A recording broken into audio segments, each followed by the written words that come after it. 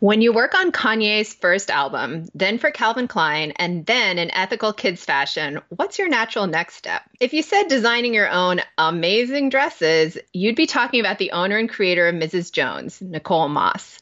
This powerhouse woman thinks about every detail of the clothes that she's designing, from who manufactures them to the quality of the fabrics that she uses, to the fact that she has pockets in her dresses, people. Pockets, they are key. But most importantly, honestly, she's changing the viewpoint that Black designers have to either be creating super high fashion or urban, heavy on the air quotes, street style. And she manages to drop pearls of wisdom along the way. So get ready to get your learn on.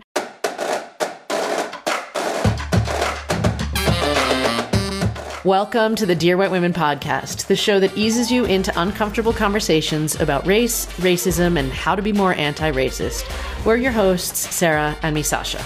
Okay, so I have to admit that I am super excited for the interview because I'm wearing your dress. I was just about to say, are you wearing the dress? Do you like it? How did it fit? Tell me the truth. Oh my gosh, no, it's great. Okay, so pockets are amazing. Anything with pockets, and I love it because it's loose, but pretty, and I feel feminine, but I don't feel like I'm trying too hard. And I have two boys who are elementary school age, so there's nothing about this that's like too tight or, some kid trying to like grab onto my dress and pull the whole dress down, just hypothetically speaking, but I love that you can wear this with sneakers. Like I saw the whole thing about Air Force Ones, which we'll get to in a second, which I taught Sarah about. But yeah, it's amazing. And you were totally right. Everyone was like, that dress is amazing. I wore it to Target because, that's like high on this is the only place I go. It was great. Everyone was like, I got stopped by people. So I'm like, okay, it's amazing. So you were totally right. Yay, made. Oh, well, first of all, thank you so much for supporting. But secondly, just like those words are the things that keep me going. The idea, when I sit down and I think about a dress, I don't think about how pretty it's going to be. I think about the mom with a kid on her hip, one pulling at her leg, and the husband on the couch not doing shit. And how can she feel good? Yeah, you nailed it. Okay. Like I was just on your website before this call and I'm like, there's another collection coming out. I can't wait. Seriously, I'm telling everyone, okay, about this dress. Thank you. Well, that just makes me happy. And the idea that your kid can throw up on it and you can literally throw it in the washing machine and pull it out and keep it moving is like, I want every dress to feel like you're putting on your favorite old t-shirt, but a lot more chic. Yeah, I felt like we weren't in a pandemic for a hot second. Oh, that's so awesome. And I mean, that's the whole thing, right? Like when you put something on, it can change your mood in an instant, and that's the whole goal is that when you go into your closet of all the million things that you could wear, if you can just pick something up that you feel confident and trust in, and you're like, this is going to check all the boxes that I need to feel today, I'm putting this on. Yeah, totally. So awesome. I'm going to cry. That really just, every time when I hear this from women, I pinch myself because I'm like, I'm really doing this and it's really making women feel good. Yeah. So that's awesome. Thank you. I'm humbled. No, and my kids were like, you're wearing a dress. And I'm like, I know I can wear a dress around you and it's not going to be a total hot mess. So yeah, absolutely. Throw on some wedges and you can go out to dinner. Yeah. Yeah, I look forward to that once, 2021, whenever that is. Right, exactly. I already see our social media feed, me, Sasha. When we're done with this, you need to stand up and take a selfie, please, because I'm going to post this on our social media when this episode is released. I hate putting my face on social media. Oh, no. But it's a pretty face. You should do it. Listen, embrace it. Yeah, I'll do it for the dress. Social media has leveled the playing field to where women are running shit. And so it is our responsibility to keep that momentum going. There are women right now who can support their families, who can now leave bad marriages and relationships because they're financially independent. Lean into it, embrace it, because I don't think there's been any other industry outside of fashion, and even that got ran by men, that women own. So put your face on social media. You're beautiful. Share yourself. Do it for your sisterhood. Yeah, if you can't do it for yourself, do it for the sisterhood. I'm with you on that. Okay, cool. So now that we jumped into the dress conversation, and I'm like, so which one am I going to buy for myself? But anyway, Nicole, could you please introduce yourself to our listeners? Because I think by now they've gathered that you have something to do with this fabulous dress that Misasha is currently wearing. Thank you. So my name is Nicole Moss, and I am soon to be 51. By the time this airs, I will be 51. Woman, mother of a 33-year-old daughter who's amazing, and I have the most bomb-ass husband on earth. I'm a very lucky girl. I am actually, my career started out in the music business. I started out working for Island Def Jam in marketing. So I was around during the heyday of Ja Rule, DMX, Jay-Z, Kanye West when he first started. I worked on his first album. And then I had always loved fashion. It just never left me. The idea that we can put something on and it can transform how you feel and how the world views you, no matter what's going on internally, just was like, it was such a powerful thing to me. So I actually got into fashion production and PR working for Calvin Klein Collection for a while. And then I went over working into the largest kids clothing manufacturer where I helped produce so many kids garments in the world. And then I ended up going into wholesale working for a organic sustainable kids line and with a stint at Freshly Picked and currently social media manager for a food brand. So that's me right now. Who's to say who I'm going to be like 2021? Because this is probably like the 10th iteration of what or who Nicole is at this point in life. So that's me. That's awesome. And what a journey going from like Island Def Jam through like Calvin Klein to kids to, ethical fashion. And so, because that's not the trajectory that I think anyone expects, but I love it because all of that informs who you are and how you design and how you see things. And so I'd love to hear a little bit more about your move and transition, because I know you're so intentional with your designs and the materials. Like, how did you really get into ethical fashion and upcycling?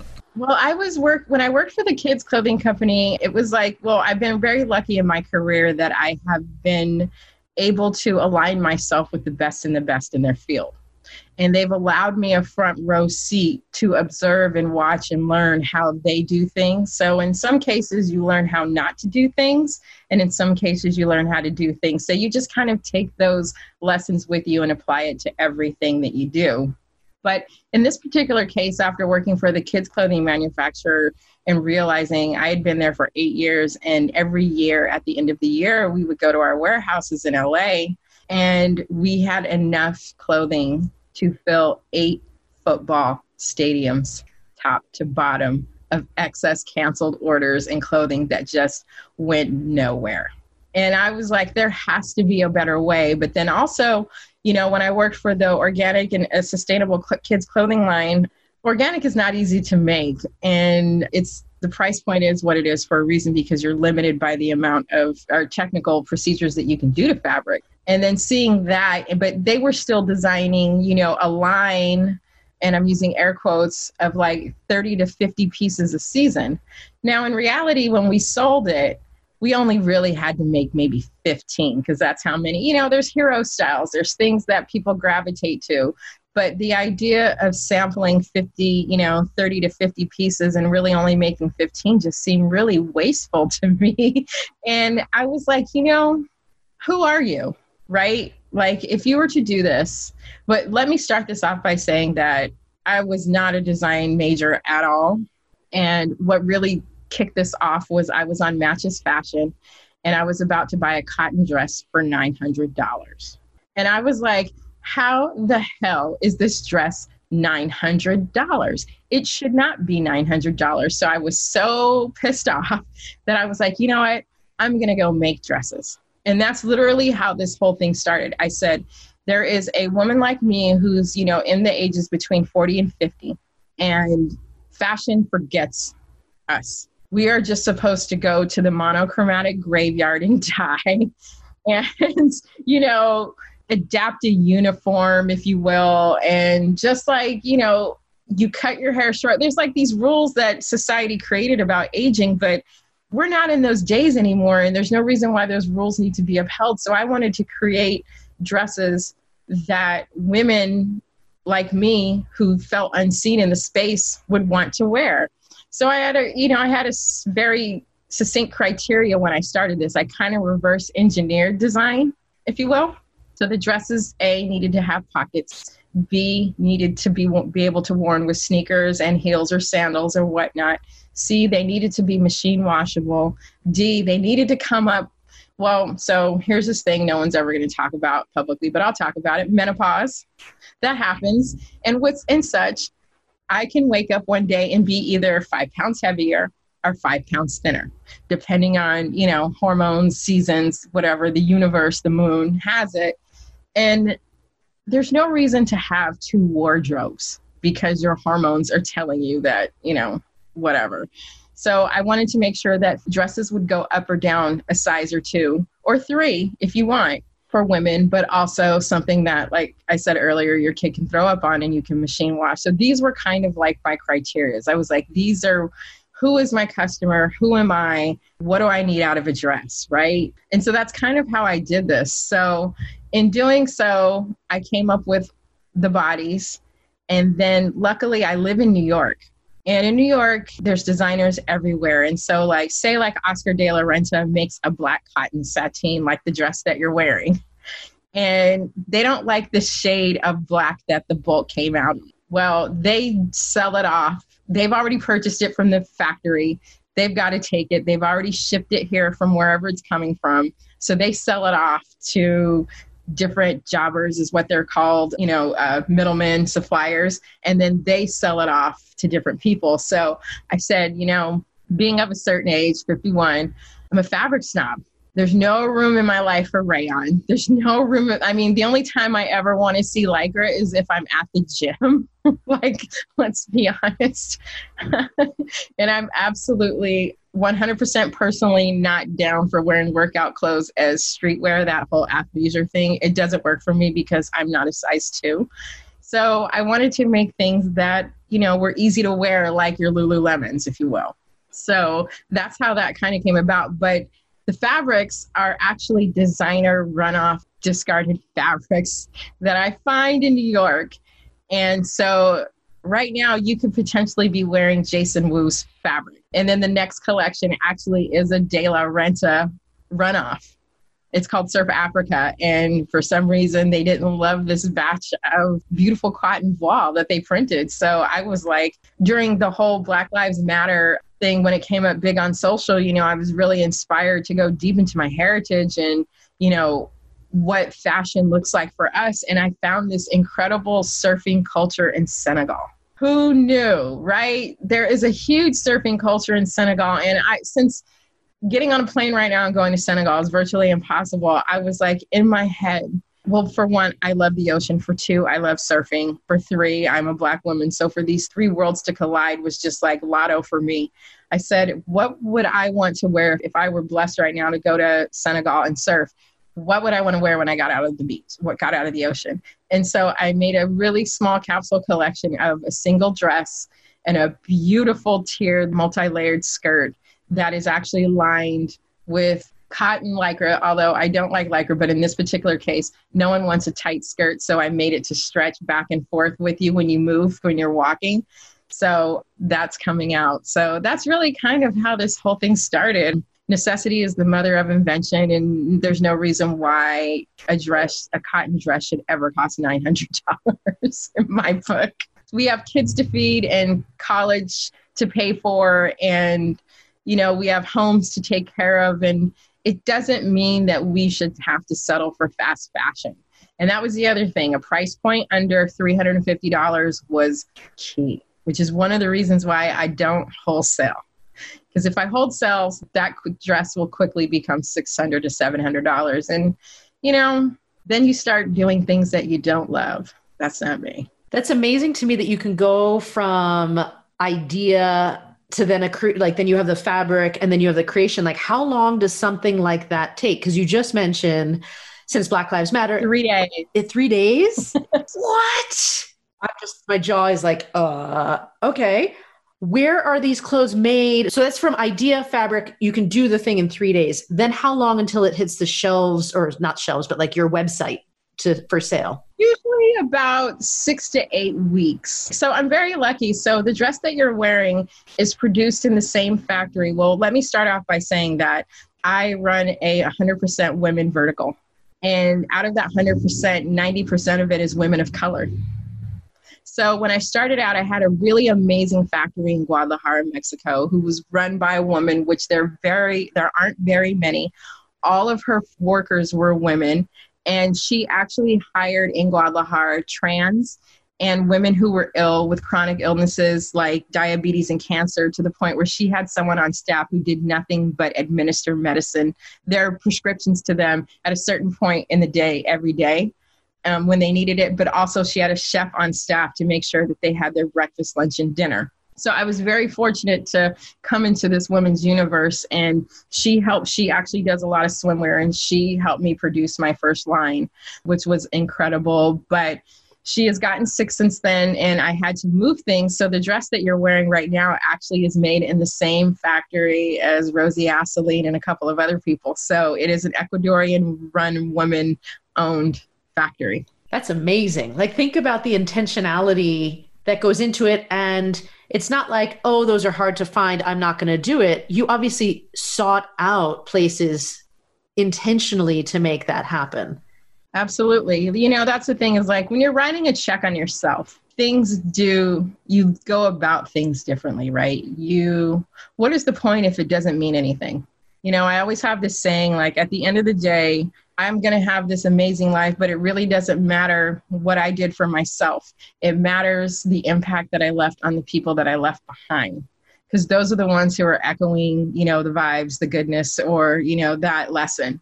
So that's what really matters. So when I did intentionally set out to do this. For one, is that fashion is now overrun by men, and the idea that men are telling women how and when they can dress, with the, you know, advent of the fashion calendar and the seasons and all that other stuff.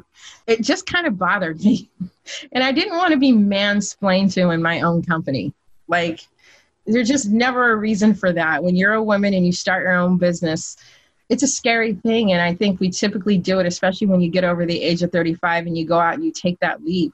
You do it because of all the things that you don't want to deal with. And this was just kind of, you know, born out of all of that.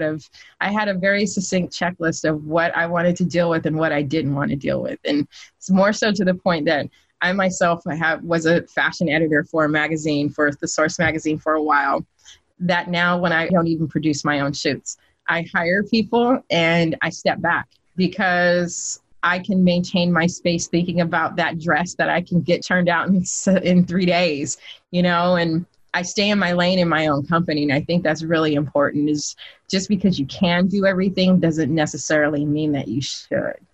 Pick the things that you're good at and hire people. There's so many amazing, talented people running around on this earth that just want a shot, that, you know, give him a chance. Actually, the guy who shot my second collection, this kid, he is a student at FIT, and I gave him his first shot on a first shoot with hair and makeup people and producing and stylists and the whole nine. And 2 weeks ago, this kid shot some big stills for some big rappers' video just a year later, because you just never know where people are going to go. You know, it's just an eye for talent, and scout people the way you wish people scouted you. Give them a shot, you know, and that's what it really comes down to. Someone took a chance on me in Guadalajara, Mexico, and now here I am in New York. You're wearing my dress, saying these amazing things, and it's that juice that women come to me and say, I got stopped in the street, and I was having a real shit day, but someone told me that I looked amazing. Despite however shitty I felt inside, someone thought I looked amazing and I was glowing through all my shit. Is totally worth it. I love that. I feel like there are like 5 different things that you said that I need to write down and just put on my wall, like Sarah, you know, quotes behind me. So things Nicole said that I need to live by. Well, you know, the truth is none of us have had an easy life, right? You either die by fire or fly by fire, right? There are 2 types of people in the world, and that's what it comes down to. And, you know, I had a choice at a very early age to either become the statistic. I was a mom at 18. You know, so I had a very early on choice to become a statistic that they thought I could be, or become more than what they thought I could ever imagine, that they could imagine, or myself could imagine. And it's one of the reasons why I like stay close to social media and whatnot, is because you're only limited by what you don't know. And with a swipe, I can learn something I didn't even know existed, like a whole surfing culture in Senegal. And that can change the trajectory of what my vision is. And that's worth it. So I embrace that shit wholly. Like, bring it on. I have two questions based on what you said, because yes, you were a mother at 18 and you could have gone in so many different ways with that. But yet, I mean, I think for anybody becoming a mother is challenging, let alone when you're so young. So I think people who thrive in that scenario, to make something with such a challenging scenario, are either the exceptions or certainly have things that they can teach other people. What were some of the things that you think worked for you, or what were some of the challenges of that? And also as, challenges as a founder who is a woman of color? Awesome questions. So here's the thing. I'm from Sacramento, California. And at the age of 12, one day I walked myself to the independent movie theater and I sat down and I watched my first Pedro Almodovar movie at 12. And I started reading, which was across the street from Tower Books, which is a great bookstore where I spent half my childhood. And I spent my childhood in Tower Books educating myself about the world. And I knew from that moment on that what was in front of me wasn't all there was to life. So I had always had this idea that I was going to have a big life. And having my daughter didn't prohibit me. It actually propelled me further forward, because now I had a set of eyes watching me how to be bigger than what's in front of her. And to be honest with you, I had a village behind me. It wasn't easy, but I had an amazing village of family behind me that helped and that filled roles for her that I wasn't even smart enough to know that I didn't have, thank God for that. So, in that particular case, I was in a very lucky position, but being in tune with yourself and knowing what you can't do and finding people that can is really the key to it. But being honest with yourself and saying, okay, I'm good at this. Let me stick to this, but I need this to get to here. So who can I surround myself with that brings this to the table? And it's reciprocal, right? Because I fill that hole for someone else. Someone else fills that hole for another person. And that is, to me, what being a woman in sisterhood is, because I've typically found that mostly that type of support coming through women, So, I've been very lucky in that aspect. But I'm sorry, what was your other question? Similarly, challenges as a Black business founder. Oh, girl, listen, I just have two words for that. Tracy Reese. Listen, she's the GOAT. No question. In this particular day and age, think about how many women of color have you noticed in the space of mid-range dresses? Singularly one. We are either streetwear in the eyes of fashion, or we're really high-end couture. There really is no simple day dress space for women of color. So it's incredibly challenging. And because we're just not taken seriously when it comes to the word mass, it's either, small or street or urban, which I hate that word so much. We've been pigeonholed by our color before we walk into a room. I always explain it to people like this. Imagine a boardroom and you're walking into a room of 12 people for a meeting of your peers. But before you enter, cross that door threshold, that every single person in there thinks you are stupid. So while you're doing your presentation, you have to convince them that, one, you can make progress in this business, but two, that you aren't stupid, and not in that order, actually. So it's a double-edged sword. And so there's a saying that, you have to work twice as hard to get, the same as everybody else. And it's true. And it's no different here. And it's actually 3 times harder, because I always think about it. I mean, no shade, but there's a lot of bad designers out there and they are making millions, especially in the influencer space. Like, come on, you're really good at wearing other people's clothes, but I don't think you should be designing, in that aspect. But, it just comes down to that. But I just trust in the fact that I'm because I'm so intentional with all the designs and the way things look and who I'm making dresses for, that I will attract my like tribe, and I trust in that. So I'm not really reliant on the machine of fashion. I make capsules because I don't need to make 50-piece collections. I make capsules because not every woman my age is going to want everything that I design. I make capsules because it's less waste into the environment and expense. And, everybody thinks about, oh, well, there's landfills full of clothes. No, you look at the landfill, it's full of dollar bills. Literally, it's a waste of money. It's a waste of time and energy. And I'd rather just make a few good things that I believe in, that I literally, like, I don't know about you, but when I find something like a great food or a restaurant, I go there every damn night until I can't take it anymore. And it's the same thing for fashion. I find that one dress that summer, and guess what? I'm wearing that sucker 2 or 3 times a week.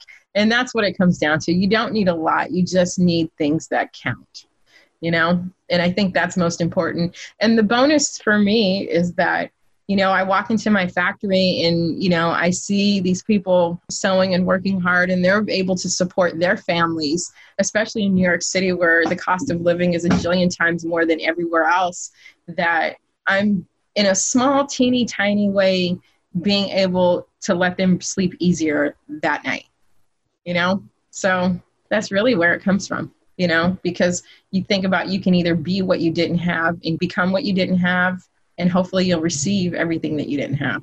Out of curiosity then, when you mentioned it, because this is the second time you talked about like the football fields full of clothes that weren't like used and the landfill. And I know, like, I can guess, but I want to hear from you. Like, why don't they use leftover clothes and give them to like homeless shelters or like to people who can actually use some clothing? They did, but when you're moving, it was almost 1 million units of production a month. So when you're moving that much, it's really hard to keep track of. So that's why we did it at the end of the year. And at the end of the year, we did donate masses of clothes. Okay. To shelters. So it didn't just go to waste, but the real, that's curing the symptom. But the real illness in the place was having all this wastage in the first place. And just the visual of that is so astounding. I mean, because you think about fast fashion and you think about, and I think, it's kind of like using Amazon. People sort of justify, oh, I'll just buy this, or this is easy and I'll go back to being focused on, being more intentional. And I think you don't even think about it. And if everyone is thinking the same way too, then you've got, your 8 football fields worth of clothes for, one brand. And that is just, yeah, especially when we're thinking about looking at a global worldview going forward. And speaking of global things and issues, we just talked about some of the challenges, that you faced both personally and as a Black female founder. But now we've got a whole host of challenges in 2020 that we didn't have before. Like, we have a global pandemic. We have, our other pandemic in this country where everyone is now focused on the systemic racism that has been plaguing our society for, hundreds of years. And so I was wondering what, if any, impact, these events have been having on your business, your outlook, really anything, your marketing. Well, I will say this, as a woman of color, being faced with adversity is not anything new. So we are kind of conditioned, when they say check on your strong friends, or Black women are so strong, like, we're not stronger. We've just endured so much more. That doesn't make us stronger. It just makes us more resilient, which isn't necessarily strong, right? So what's going on right now with the pandemic, it has affected my business in a good way, if you will, because people are now on social media more, which is my main form of getting the word out about, Mrs. Jones. And so people are on it a lot more, but also I'm being recognized by women like yourself who I would have never come across the radar because, the great thing is people had to pick a side. And so you can either be on the wrong side of history or the right side of history. And people are acknowledging that they weren't doing as much as they potentially could have been doing. And so surrounding me is a bunch of great women who are stepping up and shouting from the rooftops and fully supporting. So in that aspect, it's been really good. But the downside of it is that, nobody's going anywhere to wear a dress or whatnot. But this is a temporary thing, or this could be real life, and we're just going to have to work around it, right? Like, as long as there is an earth still standing, we can make it work, for sure. We're going to have to. We are thrivers. We are givers of life. And to stop life over this is just virtually like no one can wrap their head around that. It's never going to happen. So it's just going to take for all of us to come together and figure out what that new norm is going to be like. And to be honest with you, a couple years ago, I had breast cancer and I had chemotherapy and a full-blown mastectomy. So I'm actually 7 years out. So rebirth and reassessing how I move in this world is not really a new language for me. So, you know, you go through things for a reason, I like to think, and I went through that cancer. One, I was very fortunate that I was young enough to fight it and still be strong and have a strong, healthy life. But two, it was an emotional wake-up call to live in the now. And the one thing I know for certain is COVID or no COVID or, you know, 45 or no 45, I am not guaranteed tomorrow. So when I wake up every morning, I tell myself, no one's telling you you're sick today. You don't have a reoccurrence. Today could be your last day.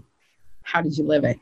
One day, literally at a time. I only think about the next 24 hours because there is no what if. What if is a luxury. It's luxury thinking because you know what? One day I woke up and I was fine. And the next day somebody was telling me I wasn't. You know, so what if already happened, you know, and there's no amount of knowing that something's going to happen that can prepare you for the struggle or pain that you might endure. The only thing that I can control in this situation is the support group that I have around me. If something really does go left in life, that's it. And I really focus on, you know, quality over quantity. And, you know, I'm very lucky. My daughter is the bomb. Like, no mom could be any more proud or lucky how their kid turned out. She is beautiful. She is smart. She has a big heart. She loves to laugh. And she is really cognizant of who she is as a woman in this world. And she showed me very early on who she was. And I'm lucky that I got to watch her grow up to be 33. I'm very lucky. And so, you know, I never forget that. And I bring that with me every day because there's women out right now who are struggling who don't know if they're going to see their kids grow up.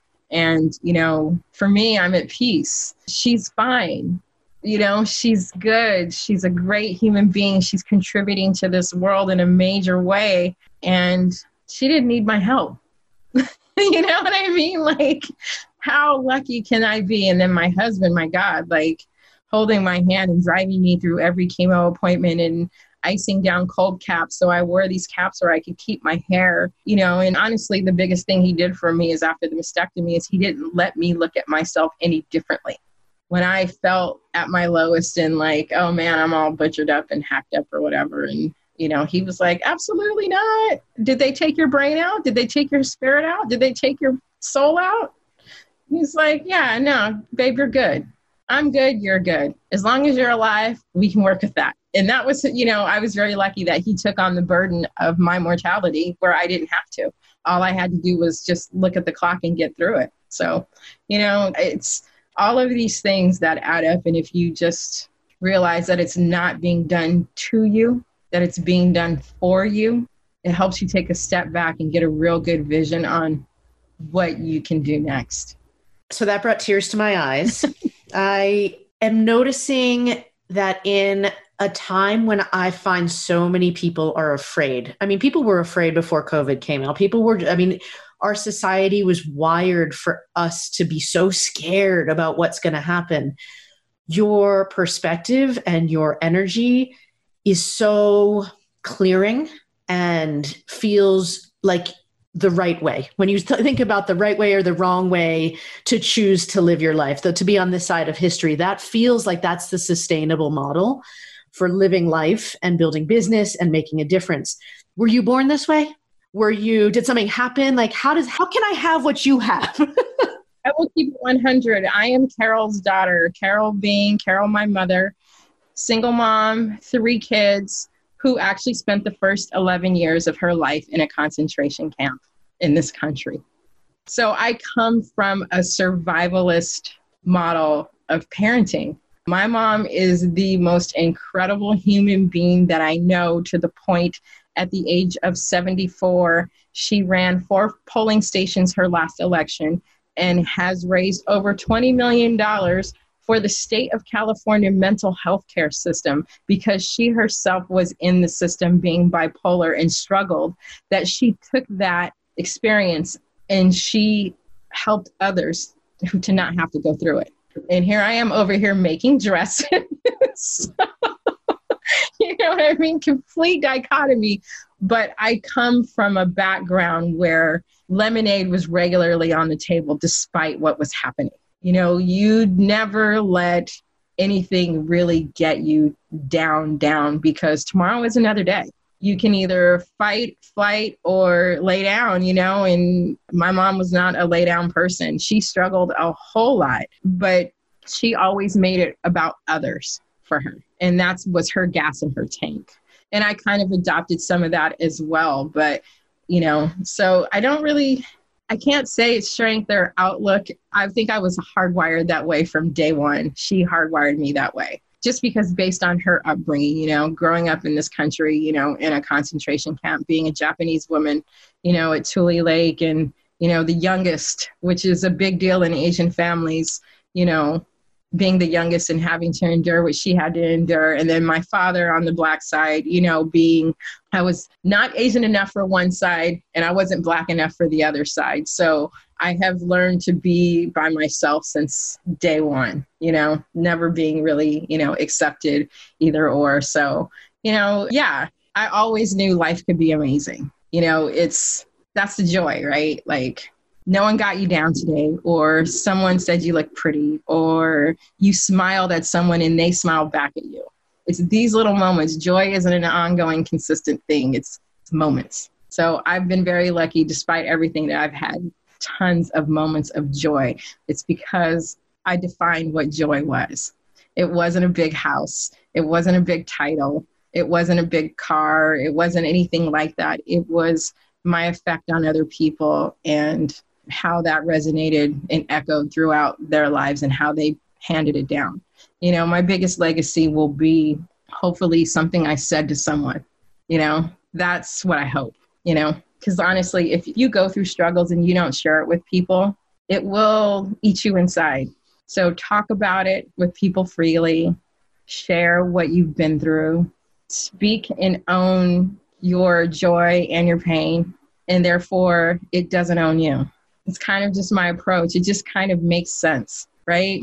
Just own it before it owns you. Not to say that I haven't had my dark moments in life, because I'm human. I've had them, but they were shorter than the joyful moments. That's for damn sure. I love that also because it's throughout this entire conversation, so much of it has been about community. And Misasha and I always talk about, like, let's see the humanity in this scenario. Let's see the humanity in people's stories. Let's stay connected. Like, relationships are the cornerstone of our long-term health and happiness. And from all that you're sharing, that has always been and has remained a cornerstone of your life and priorities. So I am who I am for the women that made me, not for anything else.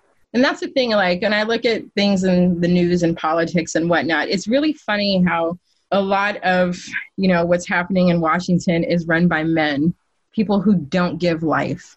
And we're expecting them to have an appreciation for life when they've never given it, which just boggles my freaking mind. No question. So I really do feel that women are going to gear us into the right direction and save what's left of this country. I do believe that it's because we do know how to commune. And as a woman of color, you know, one of the things that happens in our culture is that we commune in times of crisis. And that's really what Sunday church is all about, is that it's a time to commune with your elders and your family and your neighbors and whatnot. And it's something that we've historically have always done. Not having a huge community growing up, it was just me, my mom, and my brothers, it was something that I wanted as an adult, was to have a big community behind me, because I saw how well people thrived in that environment. Despite, you know, think about it, in times of slavery on Sundays, you know, we had the day off because they let us commune and go to church. And we still thrive throughout those circumstances. So if history tells us that this works, being alone doesn't work. We are meant to be, part of a unit or a community or attached to something or someone that's more important or bigger than ourselves. And that's really what it comes down to. And like I said, having my daughter at 18 really, really, really, honed down my tunnel vision of where I wanted to be in the path that I had to take to get there. It wasn't easy for her or for me. And thank God she still loves me and respects me. Because think about it. Your mom works at Island Def Jam and she was on tour a lot. And, there was a lot of perks that came with it for her. But, it wasn't your normal upbringing as, carpooling and things like that. And to mention that I look younger than what I am and, going into parent-teacher meetings and being disrespected by older white teachers and having to deal with that sort of thing. It wasn't easy on her. So, I'm very lucky that we got to this point and she is who she is. But, that's the thing. Nothing's easy. Don't make it worse. Hold your head up high. Do everything with intention and turn off the noise. I live in New York, and if I were noise sensitive, I would never get anything done because there's so much static. But to be able to almost be in a meditative state about your character and your personality and what energy that you put out all the time is the real strength in life for me. It's I can hear things and I'm listening, but a lot of it doesn't affect me. I can see why Vanessa was Nicole drops just bombs of wisdom on you. And so speaking of Vanessa, I want to ask, and speaking of community too, you're part of Doe. And so I wanted to find out, how'd you join? Why'd you join? What was that like? What's been the Doe experience for you? It was on social media. I found them and I signed up and they accepted me within a week. And it's just been, I can't even, what is the word to describe Doe? They are a goddamn unicorn. No question about it, because they are championing women from inception. We talk about intention, but this is their sole mission. It was people first, profits later. We'll figure out the rest later. And I got into your stratosphere with them and a couple of other people's stratosphere with them. And they have just championed me from day one. And ironically, here's the thing, I'm really good at the design part, I like to think, but I'm really bad at the self-promotion part of it all.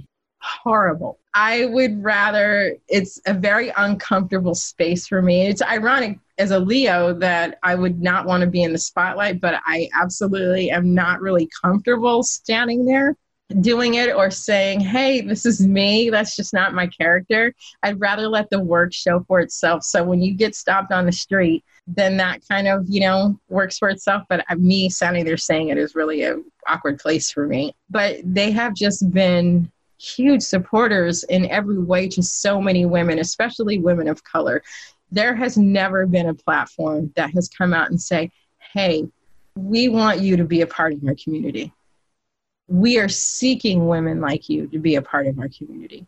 And this is what Doe is comprised of, which is amazing. And I really hope that they blow up. I really hope that women support their platform and all the brands, the incredible women-run brands that are on their platform, because you're not just buying, a candle. You are helping a woman keep her kid in school or food on the table. You're keeping a woman in a place where she can earn money for herself so she doesn't raise and be fully invested in her parenting because she's not worried about the boss.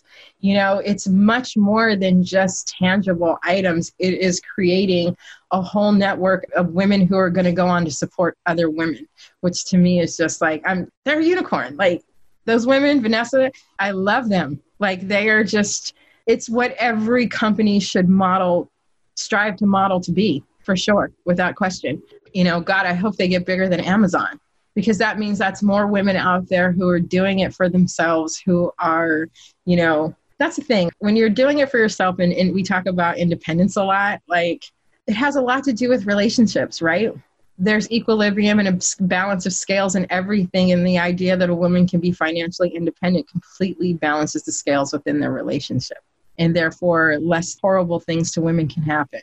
And that's the main thing. Like, own your shit, run your business, be who you are and you're going to be in your life. Someone is going to find you and love you just as you are, because shit, if the crap can happen to me, it can happen to anyone. You know, I met my husband on a subway, random subway. So you never know. So, you know, don't be afraid to embrace all parts of you, including your dark passenger, and make it work for you. And that's the thing, like you said it earlier, that everyone is afraid. So why are we afraid of interacting with people who are already in a place, coming from a place of fear? It's what I want to know. Don't fear that. Know that I can meet you where you are. And that's one of the things that happened with COVID, I like to think, is that right now, the whole entire world is dealing with PSTD. I can meet every single person where they're at right now because I'm dealing with it too, you know, in a way. So at some point, no matter what race you are, no matter your status in life, we are all on an equal playing ground right now. So that's kind of a, you know, there's good with everything, even if it's bad. I really am, you know, the amount of people that have died is just horrific. But at the same time, there's a lot of people right now who are thriving. And there's a lot of people who are now being more awoken about, you know, how they're moving in this world and who they want to be. And so people are making changes that probably needed to be changed. So that makes me happy. Embrace change. It's good. Did I ever tell you about my little oval? No. Okay. So if you were to, someone taught me this and this changed my life. So if you took a piece of paper and you drew a circle in it and you put 2 lines to make 3 parts and you wrote panic at the top, comfort in the middle, stretch at the bottom. So there's 3 parts and one says panic, stretch, and comfort. So these are the 3 places that we live in life. You're either in your comfort zone where you're chilling, Netflix and chills, or you're in, you know, the panic zone where everything's frenetic and you probably have a panic attack and the world's coming to an end. And then there's the stretch zone. So the stretch zone is like, you guys ever do yoga or Pilates or stretch before a run? How does it feel? A little bit uncomfortable, but not crazy. Yeah, good and challenging, I think. Okay. I love that you use those words. So the stretch zone is where it's a little uncomfortable, nothing crazy. There's a challenge, but you got this. You feel confident in this space. So comfort zone, what happens when you're in your comfort zone? I gained 15 pounds. I mean, I don't know. That too, yeah. Word, I'm on 10 now, but nothing's moving. Everything's stagnant. And then when you're panicked, how do you feel? Like me, I'm sweating, my heart is racing, that sort of thing. So the real trick in life is that you don't live between your panic and your comfort. The trick is to spend more time in the stretch zone, because that's where things are moving and that's where things happen. So if you feel uncomfortable in life a lot, it's because you're in the stretch zone and things are growing. So embrace that uncomfortableness because it's there to help you. Thanks for writing the pitch for our podcast that is all about having uncomfortable conversations about race, racism, and identity. Appreciate that. Welcome. So, but someone taught me this and I use this honestly in my life and in my marriage as well. So if my husband's upset about something, because you know men don't like to talk about their feelings too often, is that I can identify which part of these zones he's at and I can meet him in the place where he is to better have communication with him. Or if I'm with myself and I can figure out where I am in this, you know, chart of things, it's like, okay, well, I'm in the panic zone and I know that it's temporary or that it's just a space and it's not really real. And then I just have to let it pass. Or if in my comfort zone, I notice, okay, you've been sitting here too long. This is getting too comfortable. You got to get your ass up and go do something. That's when I'm like, you know, I get up and start to, you know, get involved in my life. That's great. So, yeah, I share that with everyone because I really think that it's the most free, helpful tool, because a lot of what we go through is like not knowing where it's coming from. So I reverse engineer everything. It's a bad habit. But then also so many people are afraid of uncomfortableness, of discomfort, I should say. And so many people think that some pain or some stress is bad, but really that middle ground, as long as you're not catapulted into panic zone, is actually probably the healthiest place to be. And if that becomes a norm as opposed to utter comfort and being in your bubble and unaware and not moving, if we get more into that middle zone where a little bit of stress, that's what helps make us function best. Yes. That's important to get comfortable with that.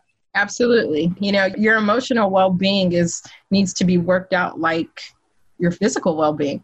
One can lend itself to the other, but one is actually more important than the other. You know what I mean? Because if you're in the stretch zone, you're working out. Because I personally hate working out. I do it. I mean, cardio people, mad respect. The idea of running on a treadmill going nowhere just boggles my mind. But mad respect, because the amount of mental intensity that it takes to focus to be there, I wish that I had it, but you're absolutely right. But the stretch is where we all want to be emotionally and physically, So if it feels a little uncomfortable, you're in the right space, baby. Keep going in that direction. And that's kind of like my barometer for life. That's how I know how I'm going. If it feels uncomfortable, I'm on the right path. If it feels comfortable, get off that path. If it's making me stressed out and panic, close the door. Don't answer the phone. Don't respond to the text. And that's as simple as that. I can control it. At that point, I'm not really worried about how the other person on the end of that feels, If it's causing me distress, who willingly goes into a distress situation? Life will do that for you. You don't need to volunteer yourself for tribute. You'd be all right. Nothing to follow that with. I feel like, I need to draw this oval and put it up in multiple places in my house, especially in my makeshift first grade classroom and my makeshift third grade classroom for the fall. I don't know how you guys are doing teaching at home, homeschooling. My God, big ups to every woman right now who's working from home and homeschooling. I mean, if anybody won 2020, it's you guys.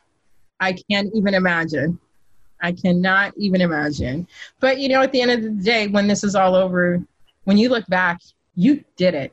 So when just some asshole at work is telling you some shit you don't want to hear, man, listen, I got through 2020 working from home and homeschooling. What in the hell can you possibly tell me? Nothing. Remember that. Yep. Absolutely, we will. Anything else that we have left out? No, you guys, listen, from the bottom of my heart, I'm incredibly grateful to be able to come on here and share what my experiences are with you guys and your listeners. It gives my life purpose and meaning, because now all of those little things that I fucked up or, made mistakes or whatever, now they mean something. And that's good for me. And I hope that it's good for you. That's it. You guys were awesome. So thank you. I really, really, really appreciate it from the bottom of my heart, from the support for, with Shop Mrs. Jones, to sharing with me how you felt when you put on the dress, to giving me this space. I'm incredibly grateful, and I can't wait for the day where I'm in a space to give another woman the same platform. Well, for our listeners who want to find you and get their own amazing dresses so they can feel like they're just killing it at Target like I did, where can they find you? I have a website. It's called Shop Mrs. Jones. It's shopmrsjones.com. And you can find me on Instagram at shopmrs.jones. Someone already took Shop Mrs. Jones, so I had to make it work. Awesome. So I hope you guys can follow or give a like, because comments and likes are currency. It helps me get out there. And it's not just helping me, but remember, it's helping other women and factory workers and fabric suppliers, photographers, stylists. It's helping all of them. I'm actually planning the next shoot now. So I don't know if this is going to air before September, but I am looking for, stylists and photographers. So follow me on Instagram and hit me up. That's awesome. Thank you, Nicole, for your time today. Thank you. You guys have a wonderful week. If you love what you're hearing, subscribe to the Dear White Women podcast so you don't miss any of our anti-racist, identity-affirming episodes released every Wednesday. Shows that seek to show that we as humans rise by lifting others. Support our Patreon, which allows us to keep making work that highlights different narratives that help us broaden our horizons, including a new monthly virtual community centered around book studies. Want to follow us on social media? We're at Instagram and Facebook at Dear White Women Podcast, and we're on Twitter at DWW Podcast. And of course, we'll be sending out vital info and opinions via email, which you can sign up for on our website, www.dearwhitewomen.com. Thanks for being part of the conversation.